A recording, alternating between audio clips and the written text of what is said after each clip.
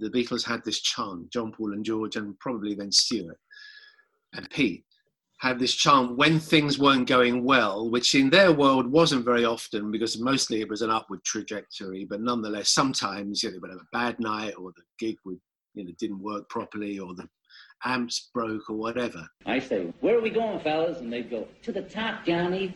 And I say, where's that, fellas? And they say, to the toppermost of the poppermost. And I say, right. And we'd all sort of cheer up. Nothing's going to stop us now, lads. We're going straight to the top. The toppermost of the poppermost.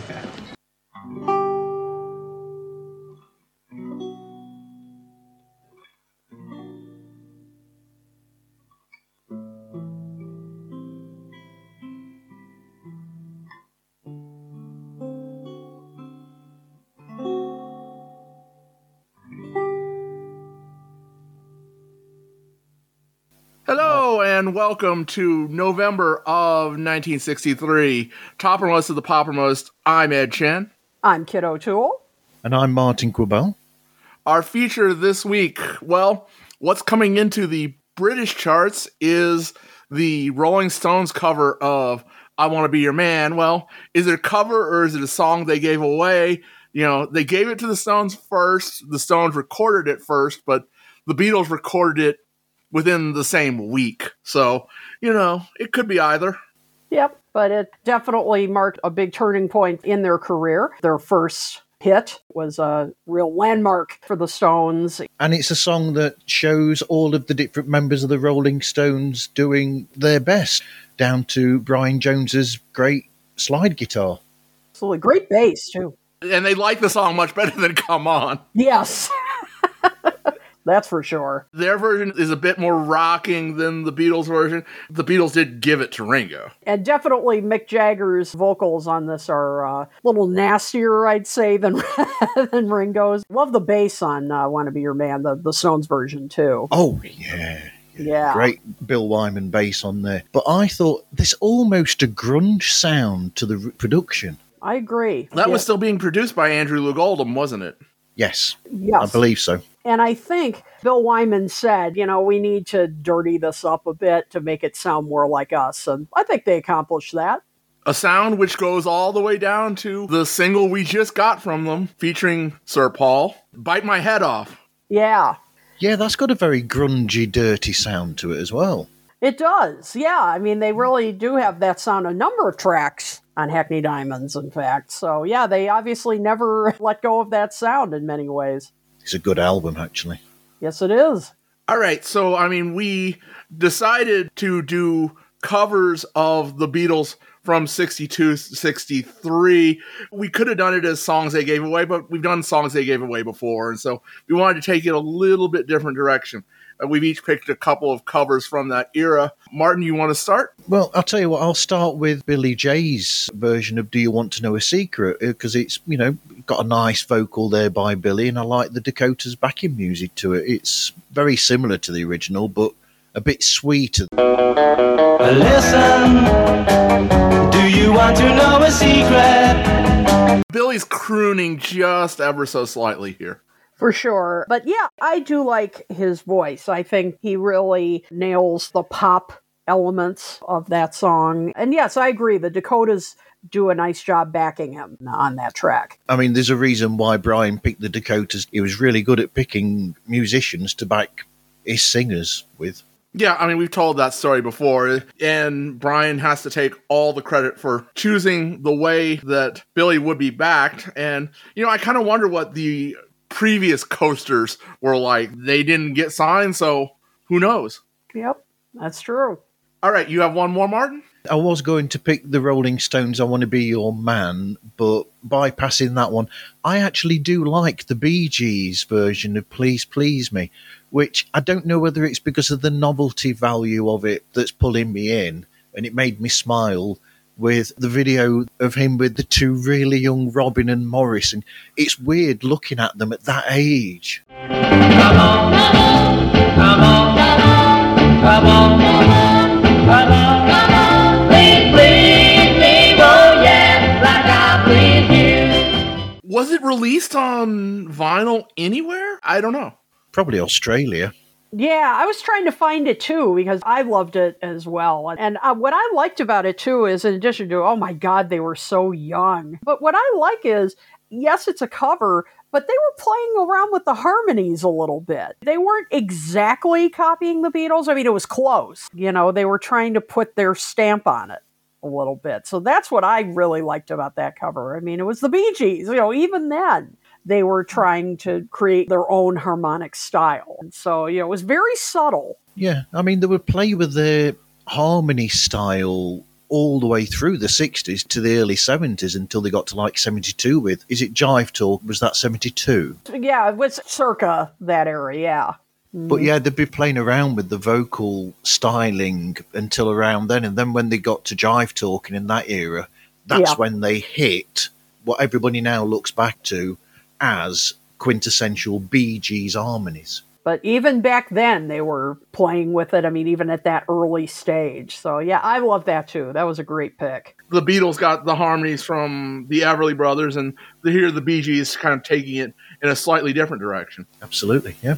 All right, Kit, you got a couple here. 3 to be exact. Yes, really interesting picks that I found. A couple of these are examples of Beatles covers that were also early versions of these sort of copies. Labels that were in America maybe the equivalent of K-Tel that put out these sound-alike records. And one of them is credited as the very first cover of a Beatles song, and that's Love Me Do by the Sparrows. Love, love me do. You know I love you. I'll always be true. So please, love me do. Released in 1962. And I haven't been able to find many details about the Sparrows. If anybody out there knows anything about the Sparrows, would love to hear from you. Love me do. Whoa, love me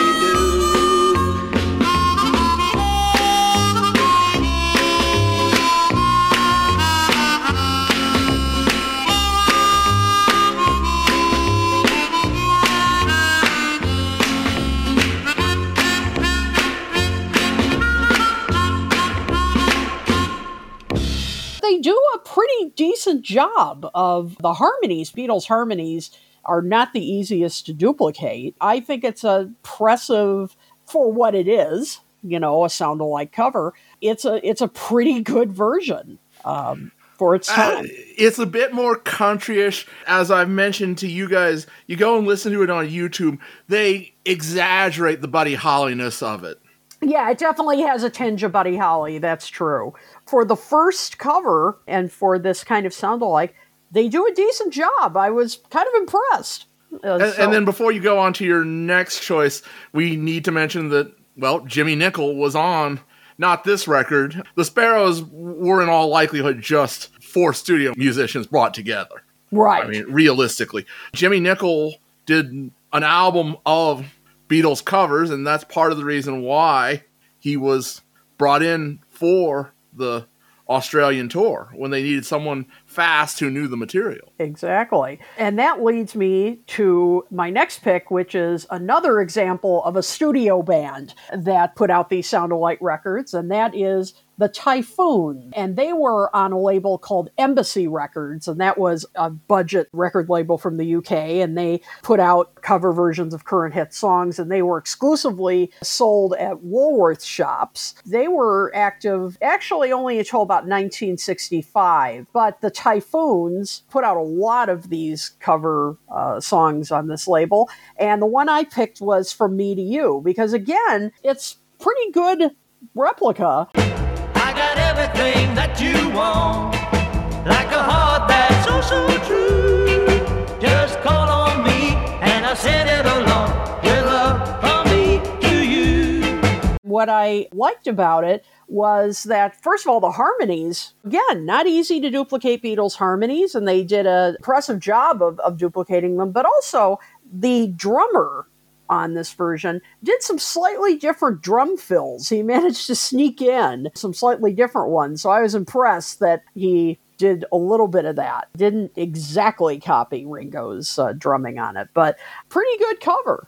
All right, and you got one more? And one more, which is my favorite of the three, which is I Saw Her Standing There by Ray Columbus and the Invaders, which was a New Zealand rock group. They were active from about 64 to 66, and they had their biggest hit in Australia with their cover of a song called She's a Mod in 1964. But before that, they released this cover, which I think is a lot of fun. When I saw her standing there.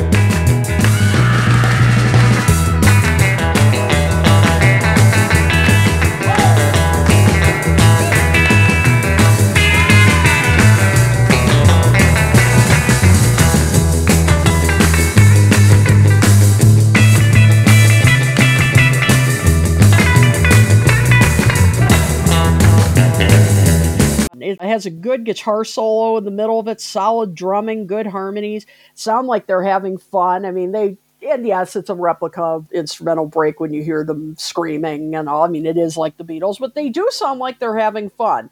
The lead vocal, is it as good as Paul's? No. I give him credit for enthusiasm. All right, I would agree with that. Having just listened to it, it's like, yeah, not as great a vocalist, but there's certainly something there, and the vocal is better than my first choice. Another cover of Saw Her Standing There, Duffy Power with the Graham Bond Quartet. Oh, she looked at me, and I could see, as before too long, I'd fall in love with her. Oh, she wouldn't dance with another. Oh, when I saw her standing there. Who are the Graham Bond Quartet, you may ask? Ed, who are they? On bass, Mr. Jack Bruce. He sounds familiar. Yeah. On drums, Mr. Ginger Baker. Didn't he do some percussion for Wings? Graham Bond played the organ, and Big Jim Sullivan played the guitar there. Duffy Power is singing the vocals. It's kind of a loungy version of Saw Her Standing There, but it got enough notice that, well, Graham Bond and Ginger Baker, we don't know who else was with them, actually played this on a Pop Go the Beatles, with the Beatles. Wow. It's a fascinating cover. I do like the backing track. It's so different. It's such a weird take on it that I kind of like it. The lead vocals, yeah, don't know. Yeah. But I do like the backing track. There's no rhythm section that is anything like Ginger Baker and Jack Bruce. There's something about those two that just takes songs and they take them somewhere completely different, just the way that they play together. Right.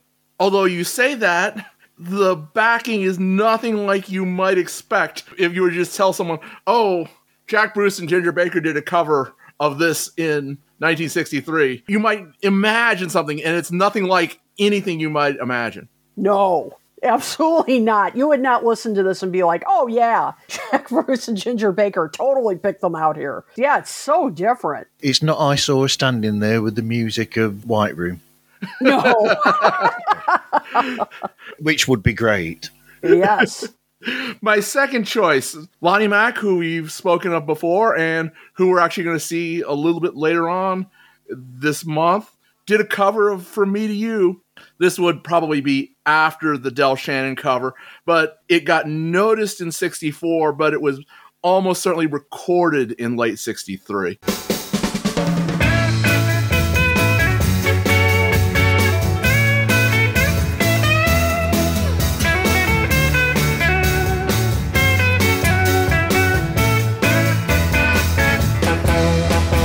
It's Lonnie Mack. The guitars are the thing. It is just tremendous. Yeah, he is the man. This is one of the other things I love about doing this show is I had certainly heard of Lonnie Mack and all, but I've really gotten to hear more of his stuff since we've done this show, and incredible.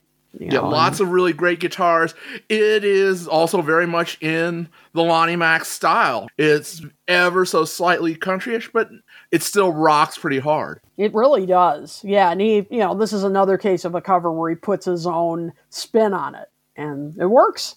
All right, and the last one that I want to bring up, we looked at this list, all of the known Beatles covers from 1962 and 1963.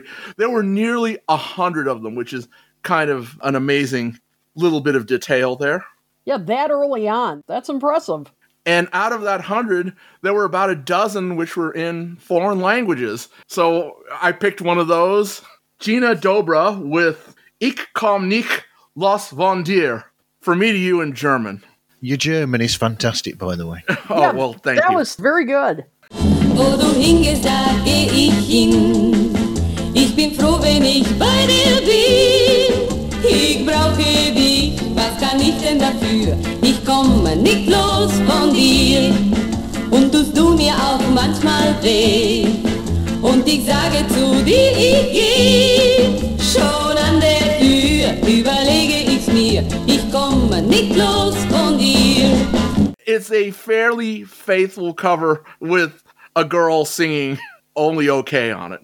Yeah, but it's different. But it's still fairly faithful to the original in arrangement. Oh, it is. Yeah, but different to hear it in German for sure. You go look up this gal. Oh my! She had the beehive. She had the cat's eye glasses. The perfect representation of what a girl was supposed to look like in 1963. I was going to say, she was right in fashion. Absolutely.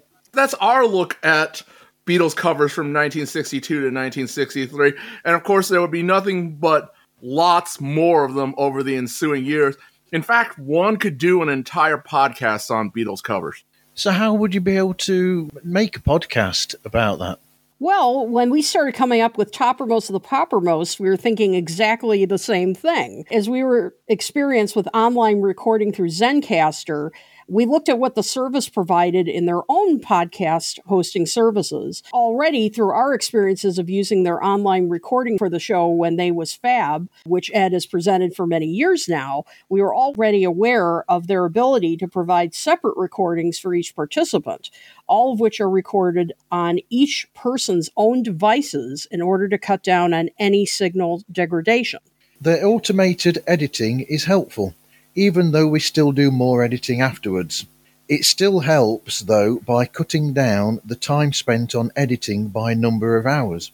As with a few services, it places the episodes onto all streaming providers for you, and their online diagnostics are easy to use. With the recording process and the editing services provided, you have everything you need to create, edit, and distribute your podcast every step of the way at an affordable price. If you go to zencastr.com/pricing and use the code TOPPERMOST, TOPPERMOST, you'll get 30% off your first month of any Zencastr paid plan. We want you to have the same easy experiences that we do for all of our podcasting and content needs. It's time to share your story. All right, so we are now on to the British charts for November of 1963. The first week of November was November the 7th. You'll Never Walk Alone, which we discussed last month. It's at number 1, and it would stay at number 1 for the next 2 weeks and fall to number 2. At number 3, There She Loves You. It would stay at number 3 for 1 more week, and then it would rise again. It would go to number 2, and it would end the month at number 1. That's something. Wow. Boy, that's kind of unusual for a song to go up and down like that. That's pretty cool. At number 4, Sugar and Spice by The Searchers, which would rise to number 2, then fall to number 3 and number 6. At number 5, Do You Love Me by Brian Poole and the Tremolos, which would fall to number 8, number 12, and number 16. At number 7, Blue Bayou, Mean Woman Blues, the Roy Orbison dual A-side hit, which would rise and then fall over the ensuing weeks. At number 8, I Who Have Nothing by Shirley Bassey, produced by George Martin, which would fall to number 9, rise back to number 8, and fall to number 11. At number 13, Hello Little Girl by The Foremost, which would fall to number 20, 23, and 24. At number 22, Mule Train by our buddy Frank Ifield. Our friend. Our good old buddy. 2 more weeks on the charts. It would fall from number 22 to number 36 and number 37. At number 23, Cliff Richard with Don't Talk to Him, a new song which was co-written by Cliff Richard. The song was composed by Shadows guitarist Bruce Welch, and then he asked Cliff Richard if he'd write the lyrics. And at first, I guess Cliff wasn't excited about writing the lyrics. So he said he was kind of scared of writing, but then he decided, okay, I'll give it a try. And he took it back to the cottage where he was staying. He said they were in Blackpool at the time. And he just finally said, all right, I'm just going to sit down and play my guitar and come up with these lyrics. And it ended up with this.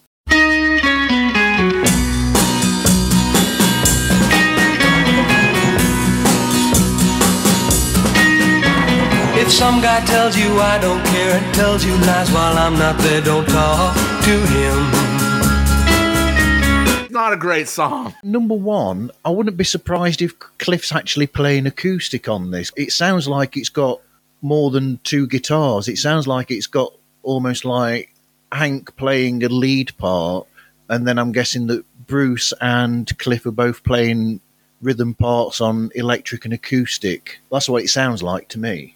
I like the electric guitar. Yes. Yeah. That's one thing I do like about this record. The rest of it, it's a little bit croony. Funny you should say that, because I mean, Bruce would carry on working with Cliff a lot over the years. Even when Cliff wasn't working with the Shadows, Bruce would be one of Cliff's main record producers, and he would write songs and source songs for Cliff as well. But whenever the Shadows reunited in later years, they very often included this, and actually the live version sounds a bit better than the recorded version. I mean, I will say I think Cliff's voice sounds strong on this track. I think it's a beautiful vocal melody on this. Yeah, I think he sounds strong on it. It is poppy, and it almost sounds to me like it's imitating the Mersey sound a bit. But yeah, I bet it'd be interesting to hear live. I could see that, Martin, that would sound a little better live. And if you go on YouTube, you can find a bunch of different versions through the years. This is one that he did keep in his repertoire. Interesting. Okay. You have to check that out. All right. At number 24, the Mersey Beats with It's Love That Really Counts would fall to 31, 36, and 44. At number 27, Searching by the Hollies would rise to 26, then fall to 33 and 49. At number 34, I'll Keep You Satisfied by Billy J. Kramer and the Dakotas, which would rise all the way up to number 11 the next week, then up to number 9 and number 4. We've been talking about the rise of these songs. The Cliff song would go from 23 to 7 to 5 to 3, and here you're going from 34 to 11, so it wasn't just the Beatles who would make a big splash in the second week. Yeah, you know, they that's get on the charts and then rise 20 or 30 slots the next week. I've got an idea that possibly so many people probably bought it, and then once it hit the charts in the lower numbers, and people probably heard it or saw it on chart shows or on television shows, whatever, perhaps more people saw it or heard it and thought, oh, I like that, and then you get an influx of so many people buying it in its next week, and that's why you've got that huge boost, perhaps. At number 36, Wishing by Buddy Holly, which would have one more week on the charts. It would fall from 36 to 46.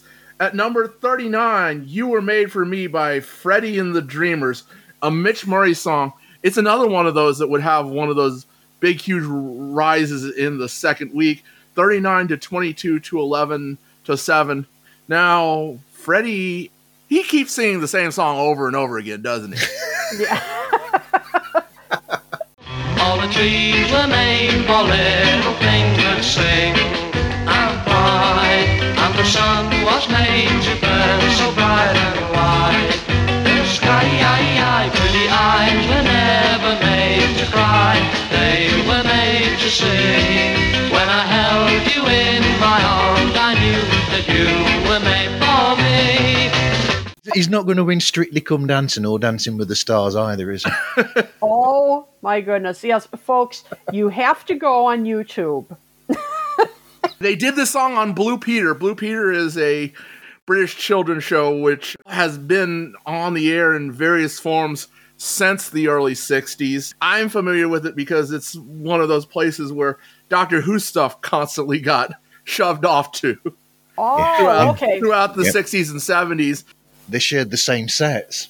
And it's the latest thing in furniture. It's a stainless steel shelf set, and it's been designed by a very famous gentleman. It's Ringo Starr. Hello, Ringo. Welcome to Blue Peter. Thank you. How long have you been designing furniture now? About 18 months. Well, now let's see. The exhibition is on at Liberty's at the moment, Yep. isn't it? And it's free. Anybody Yes, can go in. You can all walk in and have a look round. Right. They all will now. And will you be exhibiting anywhere else? Well, we're negotiating to get a shop. Yeah. And then in February we go to France with it. And then we go to America with it. Well, hope it goes all very well. Ringo, thanks very much indeed for coming on Blue Peter. It's a pleasure being on Blue Peter. It's great, isn't it? Thank you. I'd like another one. Well, listen, Blue Peter is, of course, all about the iconic ship and the badge. Hundreds of thousands of children across the UK have earned one of these, and they're so special because they take a lot of hard work and a lot of dedication. Throughout your music career, you have inspired generations. So many fans have loved your work, and your music has been absolutely incredible. You changed pop music forever. So on behalf of all of the Blue Peter fans across the UK, we'd like to award you with our highest accolade, Sir Paul McCartney. It is the gold Blue Peter badge. Oh my gosh. There you go. That is fantastic. Whoa. Not bad for a first Blue Peter badge, going straight in for the gold. Straight in the gold, yeah. That is beautiful too. It's a nice badge. I will wear that with great pride. Will you? Yeah. You've joined a very good club, but this was a genuine honour. Thank you so much. Amazing lovely to meet you. Talk to you. Thank you so much. Thanks for the badge, guys. Yes. I made it.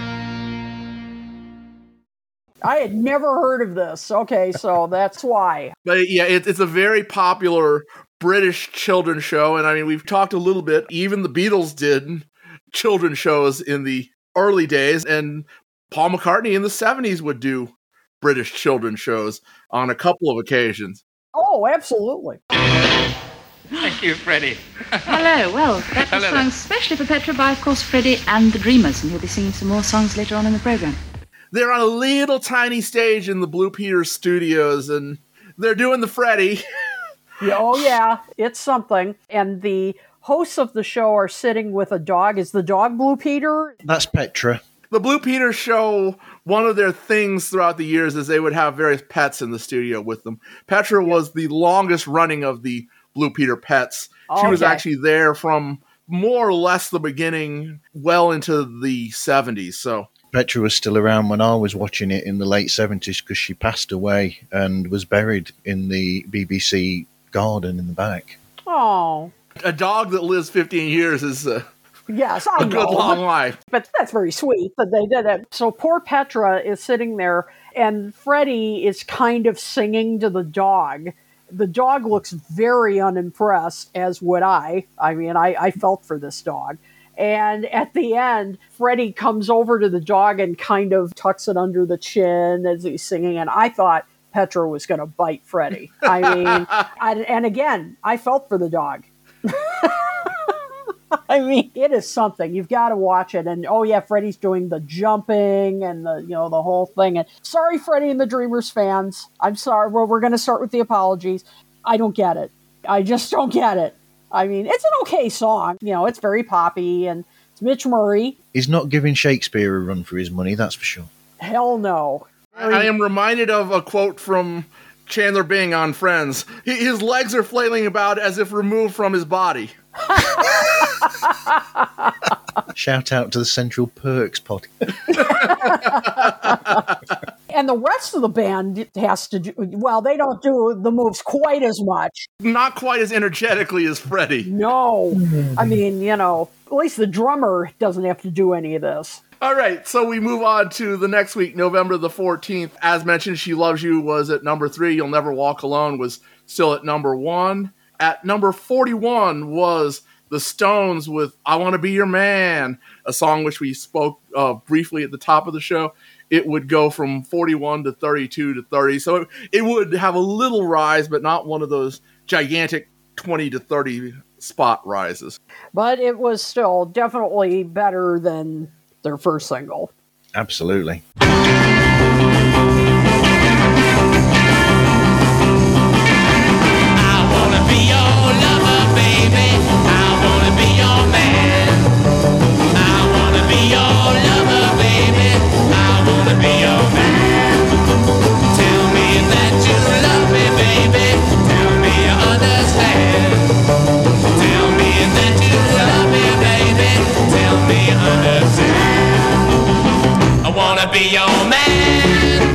But I pointed out towards the beginning about Brian Jones, and if you'll just let me just get this one in the early lineup of the Stones, I always thought that Brian Jones was their secret weapon, because he was the one who, to my mind, he always, whatever the song needed that was different, like in this case with the slide guitar, and then later with other instruments, he'd be the one who'd suddenly go, yeah, okay, I'll do that. And he'd just go for it and do it and play. So if you need a sitar in a song, yep, I'll do that. Do you need a piano? I'll do that. Saxophone? Yep, I can play that as well. Off he goes, and he plays it. Yep. Well, I mean, and the Stones were never the same without him. Right. Stones version, the Beatles version. This is one where we can make the comparison. I still got to go with the Beatles version. Me too. I hate to say it. Because, I mean, in a way, it's hard to compare them because they sound so different. They are very different, yes. You know, but I think the Beatles version is just so much, like, tighter. You know, I love Ringo's drums on it. You know, just so powerful. And love the guitars on it, the energy. I've always preferred it. But I like the Stones version in other ways as well, because it is that dirtier sound, and Mick Jagger's vocals on it are definitely less, shall we say, wholesome than Ringo's. I love Brian Jones's high harmony on this. That's fantastic. It is almost kind of a proto-punk thing. I guess, though, I'd have to give the edge to the Beatles on this one. Well, I mean, we are a Beatles-associated podcast. So. Yeah, exactly. Yeah, but I'm not just saying that because it is, but I've just always liked it better. Or are you going to abstain? I do think that the Beatles version is better, but I do really like this. And I like the many times where in different interviews, both Jagger and Richards have said that when John and Paul turned up, they both said that it was almost like a school on songwriting, that they saw what was going on that close and they're able to get like an inkling of how to go from there with their own songwriting. I have to think you hold a special place in your heart for John Lennon and Paul McCartney, because when the Stones started out, those dudes gave you your first hit song, and I can't even wrap my head around that. Nor can I. Why would they even be kind enough to do that? I don't know if it's kind of, I think that they felt that they were part, and that we were part of something larger, and that England was finally coming out with something, and I think they wanted to support us, saying we're not there. I mean, they're big-hearted. Yeah, I want to be your man. Yeah, they came and flogged it to us, and we said, we'll take that. Here's the Beatles version. Nice. And they gave it to you like this. Yeah. And you guys put the spin on it. We're rock and roll. Did you once say to John Lennon, John, you wear your guitar up too high? Yeah, I always did. I told him it was bad for a posture. Later on, they gave us our first big hit in England, which was a song they wrote called I Want to Be Your Man. We were very grateful for that because that really broke us in England. And but the example of the way they wrote and the original way that they crafted their songs wasn't lost on us. At number 43, From Russia with Love by Matt Monro. It would go from number 43 to number 27 to number 20. Matt Monro is a figure that looms large in Paul McCartney's life. Yes, indeed. And in fact, just in general. I suddenly knew you'd care again. My running around is through. write to you from Russia with love.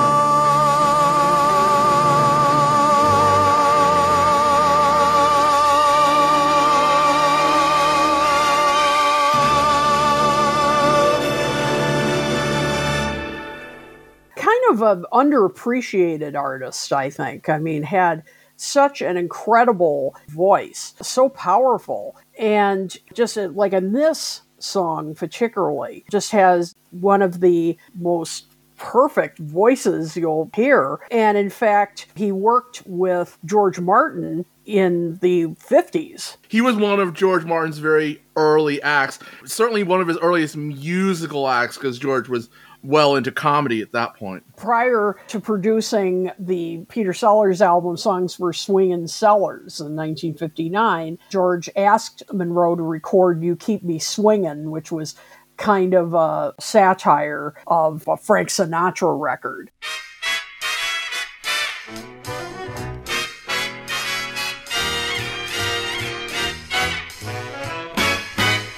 My feet are swinging, my head is spinning. You've got me dangling on a line. You keep me swinging all the time.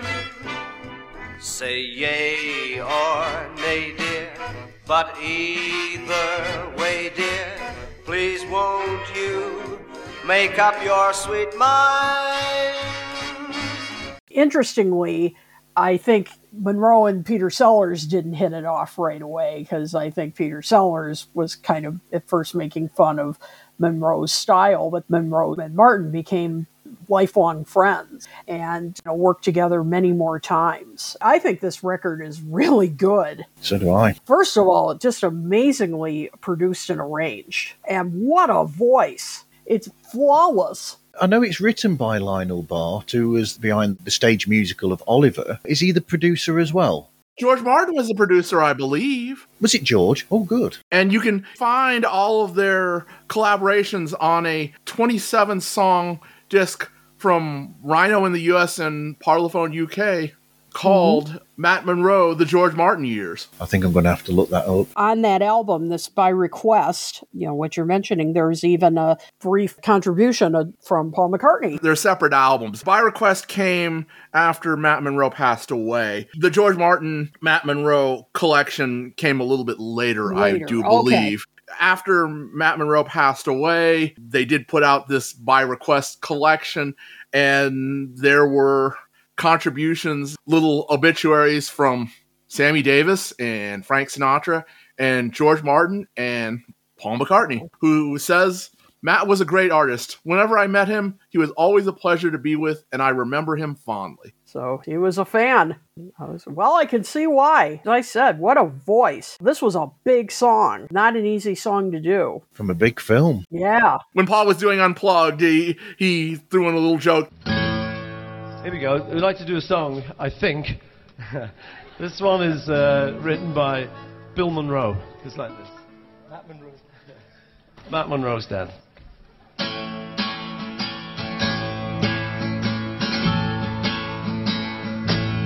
Well, blue moon of Kentucky, keep on shining.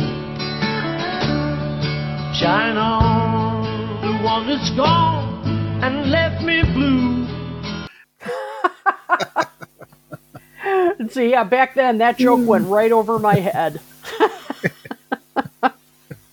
All right, at number 49, just to annoy Kit, Sugar Shack by Jimmy Gilmore and the Fireballs, which, but it would not do much on the British charts. 49 to 48 to 45 to 46. So, see, Martin, you guys had better taste. It's brought the PTSD back for you, Kit. It has. I'm going through flashbacks right now. All right, the third week in November the 21st, You'll Never Walk Alone is still at number 1. She Loves You is back up from number 3 to number 2. At number 38, Glad All Over by the Dave Clark 5. You say that you love me, all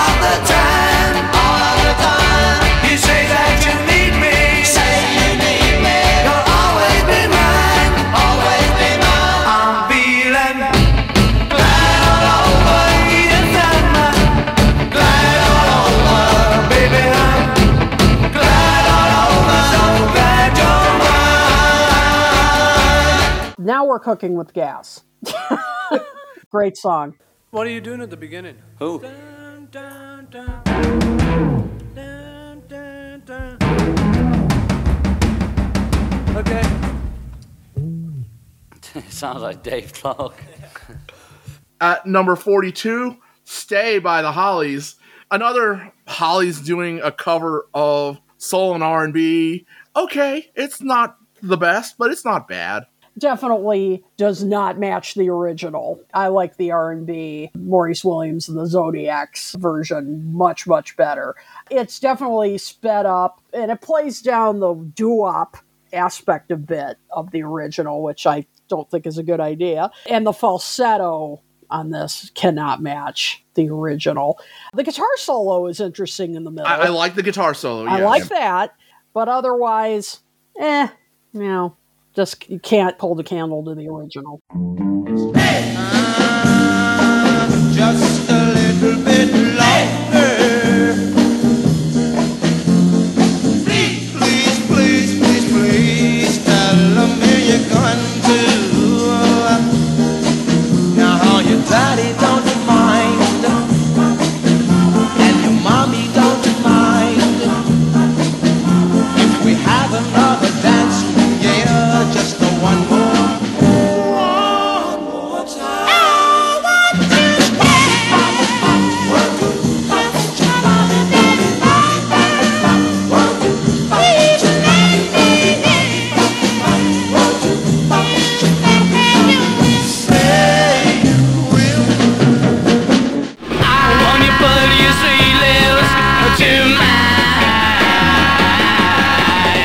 I want to say you love me all of the time. Oh, yeah, just a little bit longer. Now, please, please, please, now, love, where you going to?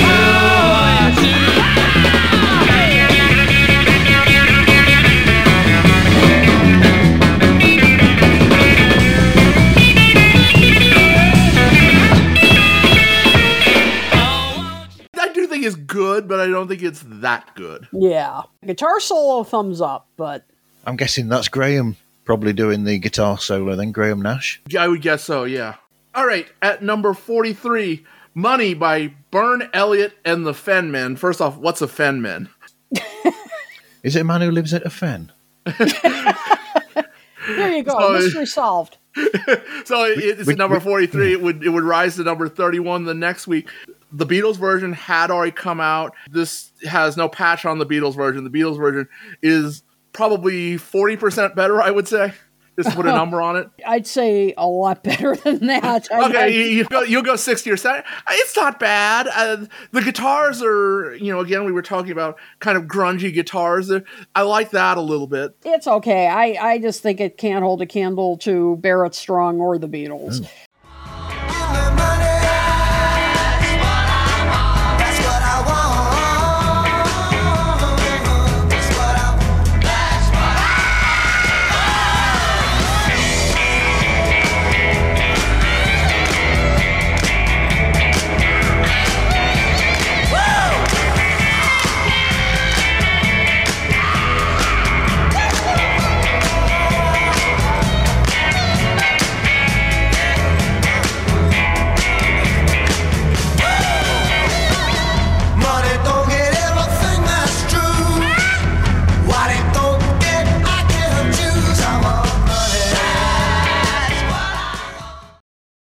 The lead singer's voice, Bern Elliott, I guess.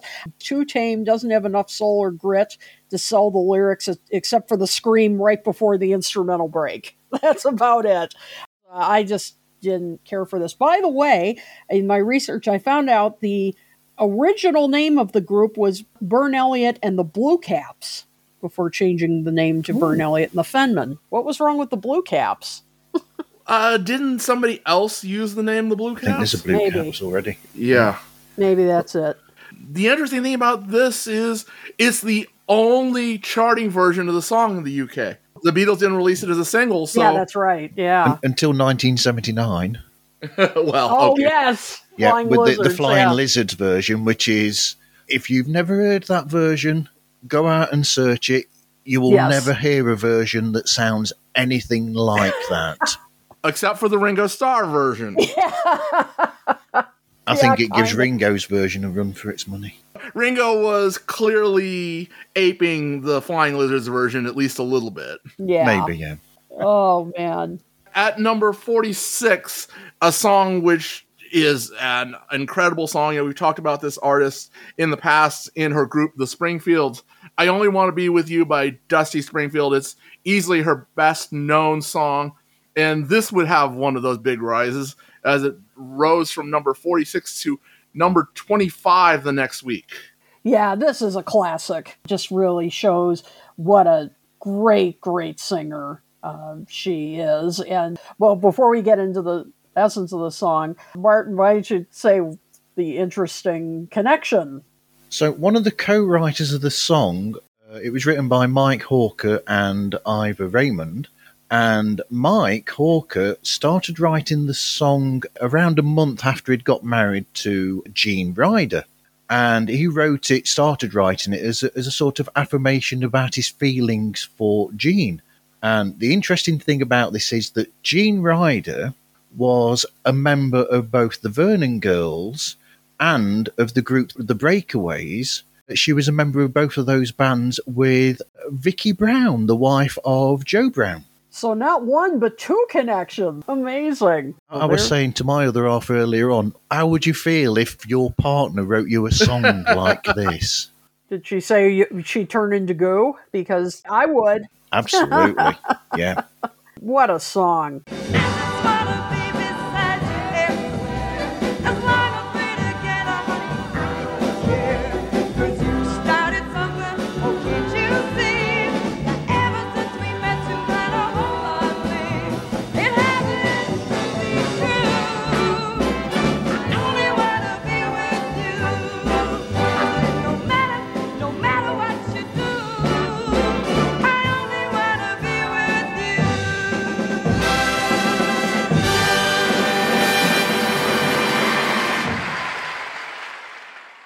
This is amazing. I just love the song, and definitely a Phil Spector influence within the production. Just a little touch of it. It wins because of Dusty's voice, though. Yes, I mean, that's obviously what sets it apart.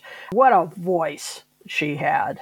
It has that kind of blue-eyed soul feel to her voice, and it sings it with such conviction. And it had a bit of a girl group sound to it, but it had more maturity to it. And that's how she sounded throughout her career. I mean, just had this sophisticated sound to her voice. What a talent. Much like much of the Beatles' work, this is a song which hasn't aged a single day.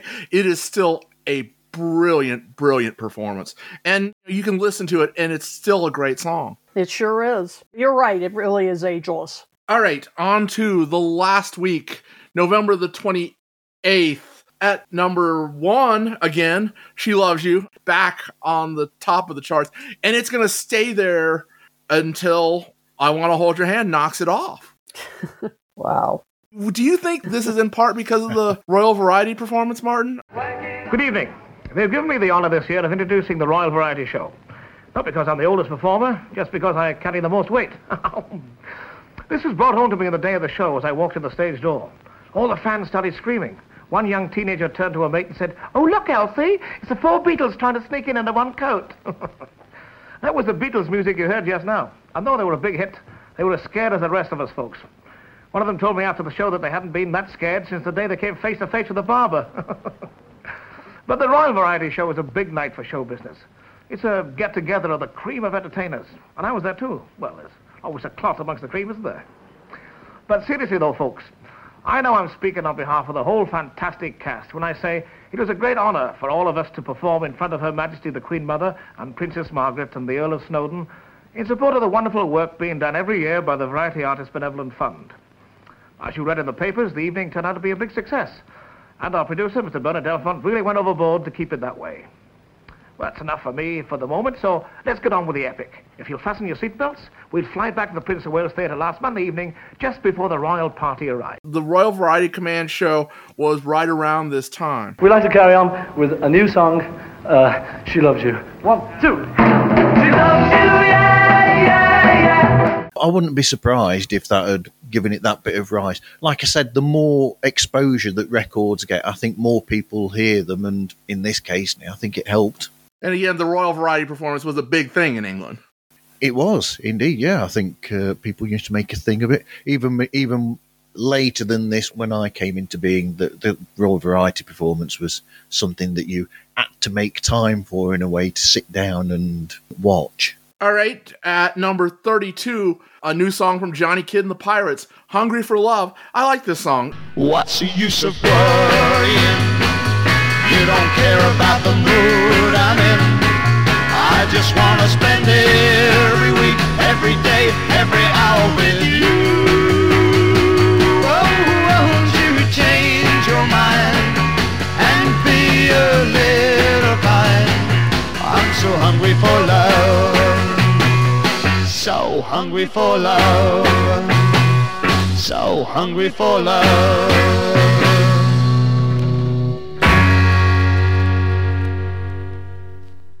It's a moderate rocker. It's ever so slightly Mersey beat.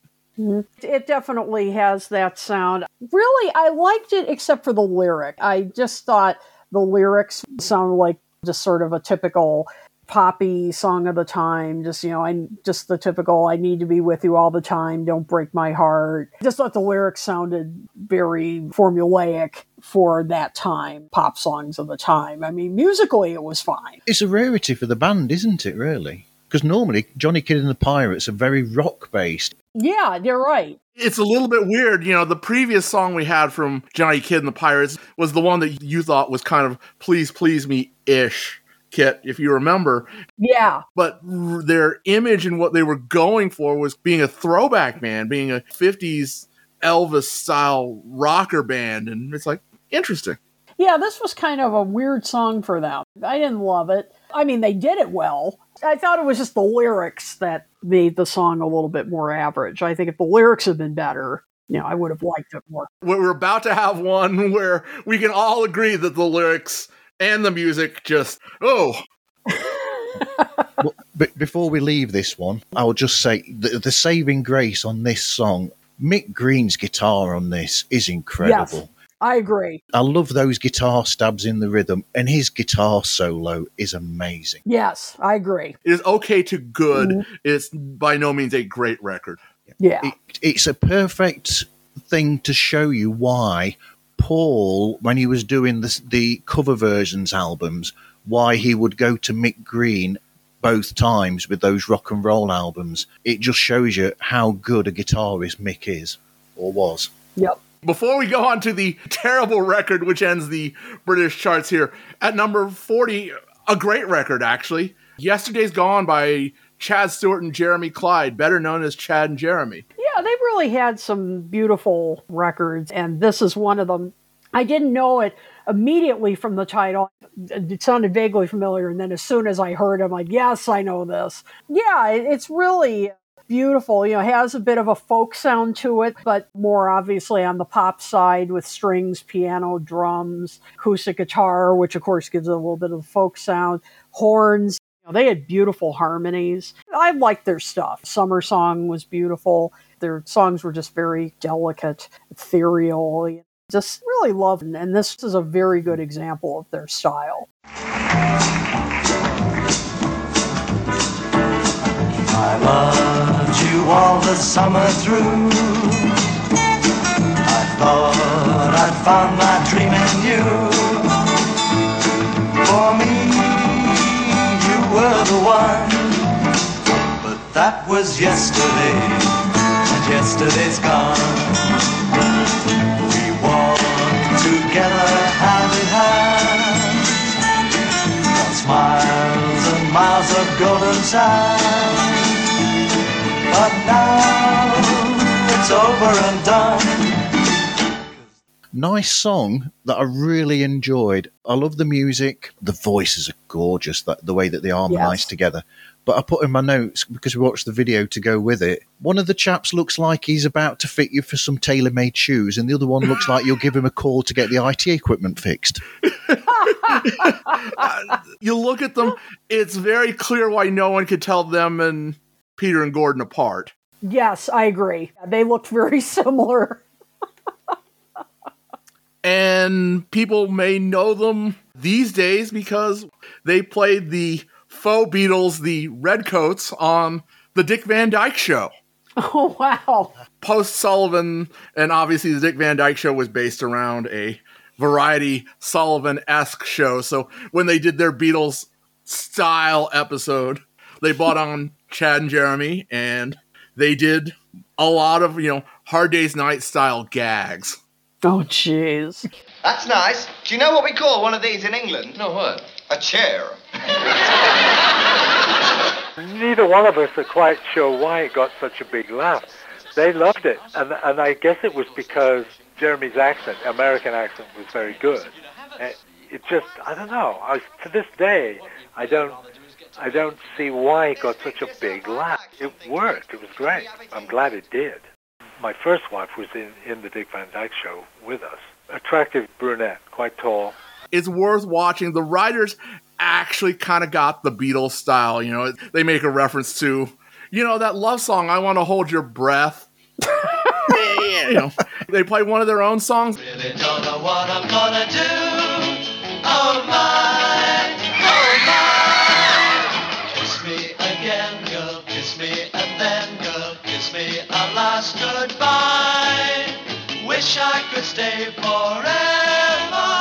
My, how the time goes, my, how the time goes, my, how the time goes by.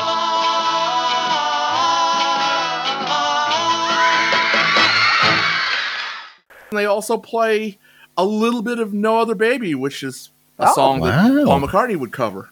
Wow. Oh, wow. Okay. I don't want no other baby but you. Oh, yes, I do. I don't want no other baby but you. Hear me crying, 'cause no other baby thrills me like you do. The music was pretty lame. That wasn't really... It sort of worked because the whole idea was that we were this mythical duo. Dick Van Dyke Show fans know who Chad and Jeremy are because of that. Go watch that episode. The entire episode is on YouTube. It is very much stylistically, here is what the slightly hipper crowd thought of the Beatles in 1964. The entire Dick Van Dyke Show in the UK is available on Amazon Prime, so it might be in the US. Oh, okay. That episode for sure is also on YouTube because I just watched it on YouTube. And, there's Mary Tyler Moore. What can you say about Mary Tyler Moore? Particularly at that point in time. All right. Now, at number 41, the song which for sure put Brian Poole and the Tremolos on the back burner. No, they weren't going to be the next Beatles. Oh, my. The name of the song is I Can Dance. I have never heard a more cynical remake of a hit song. Yeah. You said you loved me, and I know it's true. So I'm gonna dance, girl, all night with you. I can really move. I can work it on out. I'm in the groove. I can really move with your sweet, sweet love. A big, big love. I can dance.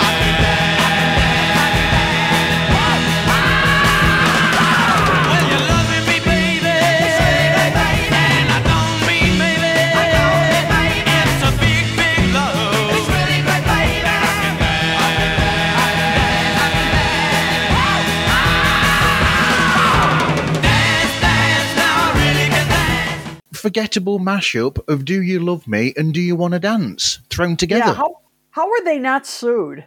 I mean, what? Talk about a ripoff. And it's dreadful. Yeah. I mean, wow. And I don't think we'd hear much more of Brian Poole and the Tremolos after this. Maybe a little bit, but not too much. Up to this point, they'd had a hit. They'd had a couple of towards the top of the charts. This was the point when Decca must have said, oh boy, did we make a mistake. You can only go tremor lower and lower with the next one. Really? You think so? Well, okay. That was me trying to create a segue there that didn't work. All right, so at number 47, a name familiar with us. I just mentioned Hard Day's Night in relation to the Redcoats and the Dick Van Dyke Show. In the very same Royal Variety Command show that John Lennon made his famous Rattle Your Jewelry comment, which was much funnier than this entire record, by the way. Wilford Bramble and Harry Corbett, better known as Steptoe and Son, released parts 1 and 2 of Steptoe and Son at Buckingham Palace. Now, you have to keep in mind, particularly for American listeners here, I'm not really surprised that this was a hit during this time because Steptoe and Son, and to American listeners, our show Sanford and Son was based on Steptoe and Son. Although Sanford and Son was entirely Red Fox. Yes. I mean, the really kind of the only thing which carried over was the idea of the guy in the junkyard. Lamont wasn't even really looking to go up in his station in life.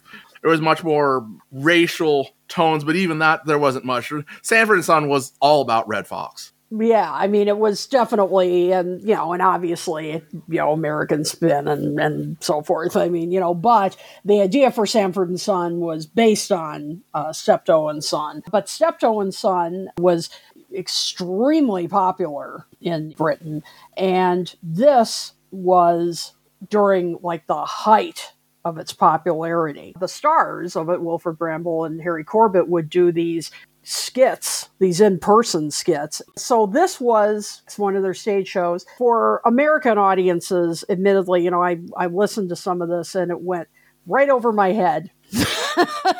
I mean, Martin, I don't know if you got this more than I did. Well, there's a lot of class satire in Steptoe and Son, which comes from the two characters where you've got the father, the older Steptoe, who is the scrap merchant, and then the son who, like Ed said, he wants to go somewhere slightly different. He sees himself as being something else, and it was almost a way of his father would put him down and say, look, you can't go anywhere more than you are now. It was like saying that you are this class, you are working class, you'll never be at this class. And I don't think you realise the import of what you have done. I mean, they're not going to let this pass. I mean, they're very particular who they let in there. I mean, there's all sorts of nutters in the country. They don't want dirty old men like you tramping all over their Cyril Lord.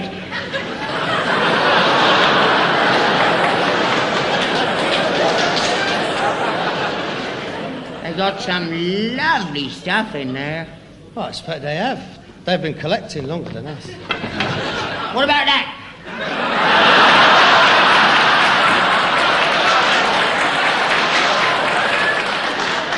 I bet you never seen as big a mallet as that, have you?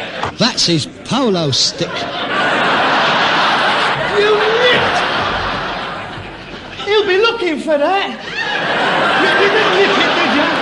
You didn't take it out of the umbrella stand? No, of course I didn't. So it was a satire on that and him trying to be better and then realising that he was being pulled away from his dreams by his dad constantly. Okay. Although Wilfred would have been cast in Hard Day's Night by this point. Yeah, he would be doing that pretty soon. February, March is when they started filming, so... Yeah, that's And of course, right. we have to remember that Steptoe ran across many years, but they only did 10, 12 episodes at a time, then they'd take off for 2 years. So it seems like, why would this be on the charts? Well, as I said, this was an extremely popular show. My father, Harry H. Corbett, was a very shy man. He'd never leave the house without sunglasses and hats, to try and disguise himself, which was pointless, really, because he was Harold from Steptoe and Son, which was the most watched show on British TV. It was hard to know how huge Steptoe was, but it was everywhere. We were on the holiday in Greece in a little taverna up in the mountains. Walked in, and there on the telly, there's Steptoe. And it was like, and all the locals, he's Steptoe. And I think they were quite disappointed that he couldn't actually speak Greek to them, because, of course, he was dubbed in the programme. He didn't know Greek. You could see why. they would release this as a recording. That and it was for charity too. I mean, and it was for charity, exactly. There's exactly about 3 things that I found really, really funny. The whole aide de camp thing, I like that. Wilfred goes off, well, there was that one fella, aide de camp. It's like, okay, that's funny. We get exactly one dirty old man in there, because that was the catchphrase, which, of course, is why in Hard Day's Night he's such a clean old man. Yeah, he's very clean. And then at the end, when he pulls the crown out, I thought that was also funny. Yep. But other than that, yeah.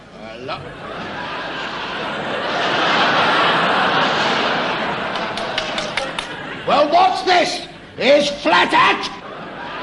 Oh my God, it's the crown. If only we had short minds. Shut up. You're under arrest, I paid for that. I paid for it, I tell you. I got 3 marbles for it. Shut up. I'll get you home. You're under arrest. It's not my fault. I was doing Downing Street, mate. Look, I fought for men like you in the 1914-18 war. Look, he's not responsible. He needs a medical certificate, mate. Honest, we didn't mean no disrespect. We're not Bolsheviks or nothing like that. I mean, we slept out here all night till coronation, didn't we? Yeah, and we always stand up for the national anthem. Yeah, well, we never slide out before the picture ends, never. You're under arrest. The goons, you can appreciate the humor. This... it hasn't aged particularly well.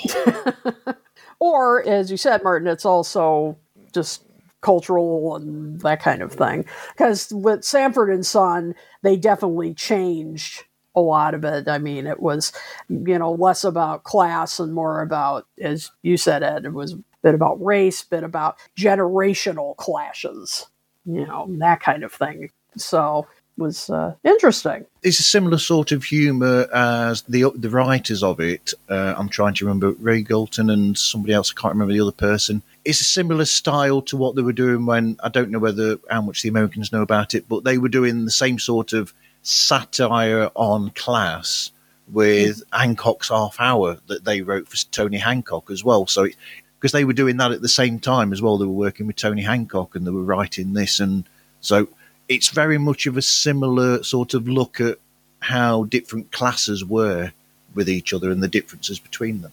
Interesting. Oh. All right, so that closes out the November charts on the British side. We will be back real soon with Side B, the American charts. See you soon. Take care.